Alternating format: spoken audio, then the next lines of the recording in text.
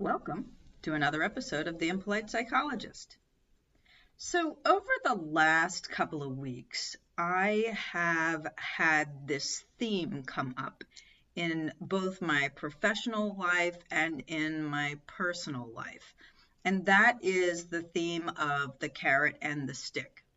Now, if you look up the concept of the carrot and the stick, you will find online either a cartoon or a drawing that has a donkey pulling a cart.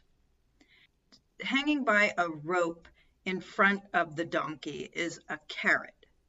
And behind the donkey in the cart is usually some type of driver who is whipping the donkey. And so the idea is, how do you get the donkey to move?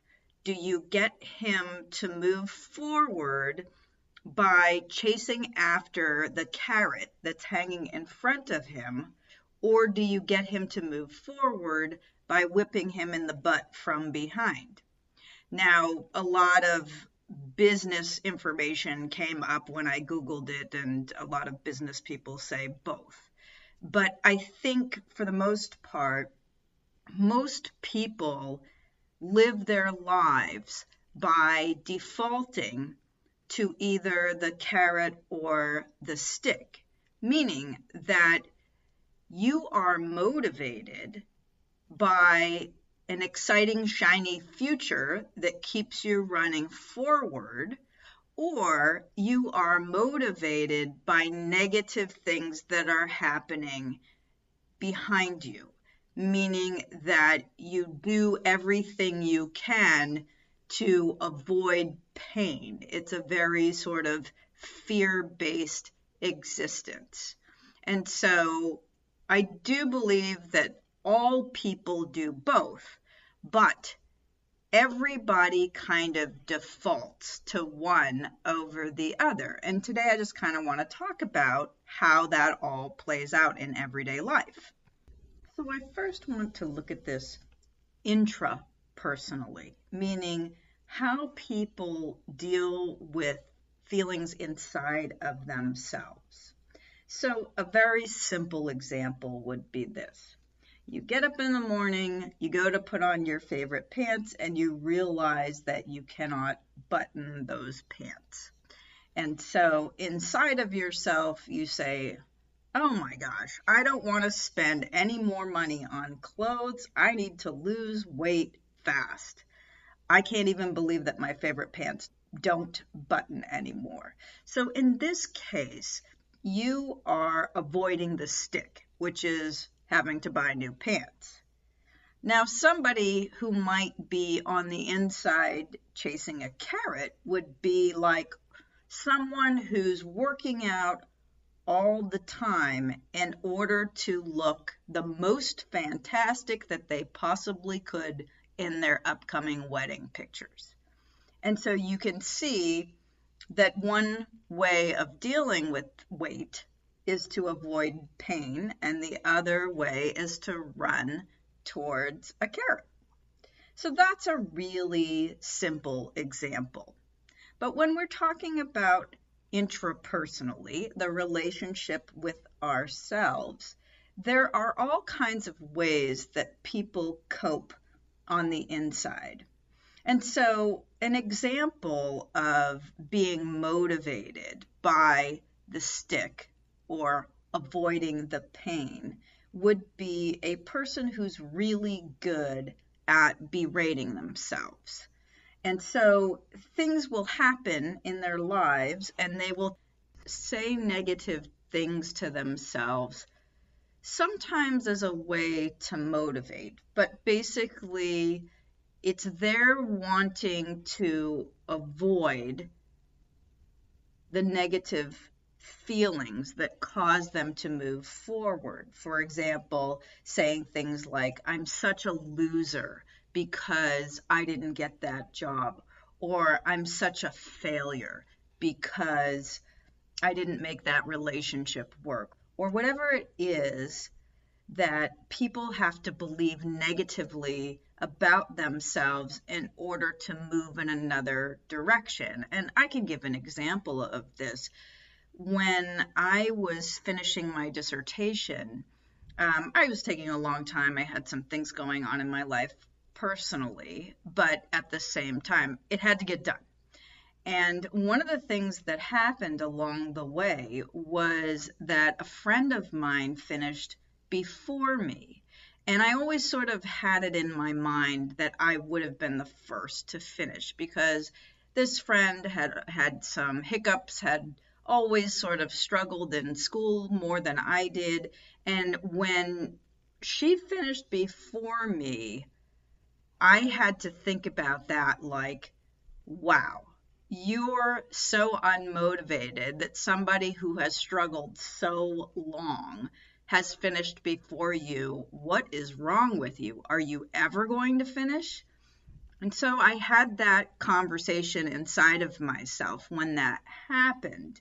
And I became worried that I, in fact, wasn't going to finish because if I was the better student and I hadn't finished, and she was not as good of a student and she had finished, what did that say about me? And I became scared that maybe I wasn't as capable as I thought it was. And that propelled me forward to actually finishing. Now, this kind of self-motivation may get you through some tough things in life, but for the most part, it's probably not good for you long term to be constantly beating yourself up on the inside, saying negative things to yourself to move forward. The other side of this are the people who are able to look on the inside and chase the carrot. They're able to say, wow, this job I'm doing really makes me happy. Maybe I do belong here. Maybe I've found my groove. Maybe the future is out there and it could be really great for me. I am where I should be. I'm trying my best. I'm doing well, and I will move forward, right? All of these are sort of motivating statements on the inside that are more about chasing the carrot, going towards feeling this good feeling more in the future, feeling like you trust yourself and knowing that that feels wonderful and wanting more of that. And that's how the stick and the carrot play out intrapersonally. Now, interpersonally, talking about romantic relationships in particular, right? There are two ways that couples might deal with everyday situations. You have one member of the couple who is motivated to take out the garbage because if they don't, their partner is going to be upset and berate them. And that's a very superficial example of the stick being the motivator. Or the same situation, you could have a person who gladly takes out the garbage because they know that once they do that, their partner's going to praise them and be happy about their act of service to help around the household. And so that's a really superficial and easy example to understand.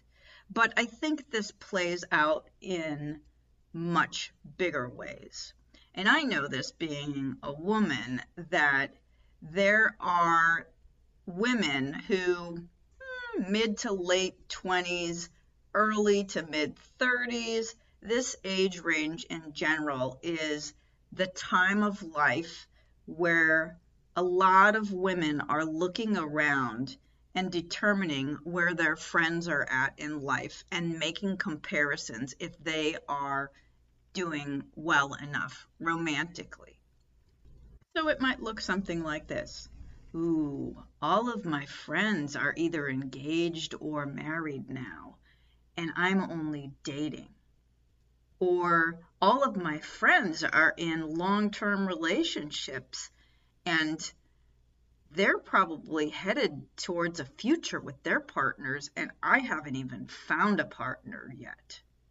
Or, gosh, everybody I know is married and having kids, and I'm not there yet. What's wrong with me? And so, a lot of times, and I speak specifically about women because women have a biological clock. If they are going to have kids, there is a window for that to happen. Now, men can wait as long as they want, or even people who don't want children can wait as long as they want to have partners. But women who plan on ever having children have a very small window. And even at the top end of that window, if you do not have a child by the time you are age 35, the doctor will tell you that you are a high-risk pregnancy, meaning that anybody older than that has a chance of their child being messed up in some way because you're an old mother. And so women are always consciously aware of this and comparing themselves to all the people around them. And so avoiding that, avoiding being too old to have children or too old to get married or too old to be getting engaged, that is the stick that prevents people from wanting to stay single any longer. And I do see it in men as well, because men can have children much older in life, but they are also thinking about, do I want to be an old dad? What if I don't have the energy to run around with my kids if I don't have children until I'm 50 or something like that? But for the most part, again, that has to do with avoiding the punishment of doing things too late. As opposed to when a person is out there dating and they meet the love of their life or the one, or just a really great person who makes them happy, and they get excited because they realize they've never had it this good before with anybody else, and that it's so exciting to think about having found the right person and having found someone who completely gets you, and thinking about what your future will be like, knowing that you're with this person who watches your back and cares about you and wants what's best for you. Now that is a carrot to be running towards. That is a future to be looking forward to. Now, if you're running towards an obvious carrot, like a great person that you've met, that's okay. That's easy. Life becomes easier from then on. But if you're avoiding the stick of being old when you get engaged or married or have kids, then that might mean that you settle down with whoever's in front of you at the right time. And that is just a way to avoid the pain of being potentially alone in life. And usually when people are in those situations, they don't make the right decisions. And I do feel like that biological clock thing is like a game of musical chairs. When the music stops, a lot of women will just sit down at the nearest chair or sit down with the nearest person and get married in order to have kids and not be alone, or even to just get married by a certain time in order to not wind up alone. And that gets people to make the wrong decisions out of fear. Now, of course, the carrot and the stick is more obvious, I think, in work relationships than anywhere else. Everybody knows about the bosses who don't ever notice the good things that you do and they only notice the bad. You are motivated by their stick. And then there are other types of bosses too. There are bosses who get excited and get the team excited about a goal and try to move everybody in some direction that has to do with the future success of the company and your personal success. And that does work too. That's a carrot that works for a lot of people too. So to get more specific about this, you might be motivated because you have a boss who gets angry or yells at you when you do something wrong. And so you do whatever it takes to avoid that stick because it's painful. Or just to avoid being written up. If you know that you're always a little bit late to work and your boss starts to notice, you might get up a little bit earlier because you're afraid that your boss is going to write you up if you end up being late one more time. Or even being motivated by being fired or being laid off. That people will do whatever they can to avoid these types of sticks. And a lot of times it goes bigger than the job. It is bigger than the job because it's about paying your bills. And you have X number of bills and X number of dollars coming in. And if you can't pay those bills, meaning that you get laid off or fired or let go in some way, or you get laid off or fired or something goes wrong with your job, it translates to, I can't pay my mortgage, I can't pay for my car. It becomes bigger. And the fear of that, the fear of losing your house or losing your car or losing your lifestyle in general, is that fear-based stick that keeps you trying very hard even when you are miserable at a job. It's the idea of being broke that is the stick that motivates you more than anything else, more than any kind of potential happiness. Now, there can be many types of carrots in the workplace. Some people aren't totally motivated by money. Some people need that meaningful job, that work that makes them feel like they are contributing to society, that they are making a difference, that they are making the future better for a group of people or for the world in general. And that is the carrot that keeps many people moving forward. And there are other people that the money does motivate them, but in a good way. They're looking for promotions, they're looking for more money, they want to buy that boat they've been eyeing, they want bigger and better material goods in their life or a general lifestyle.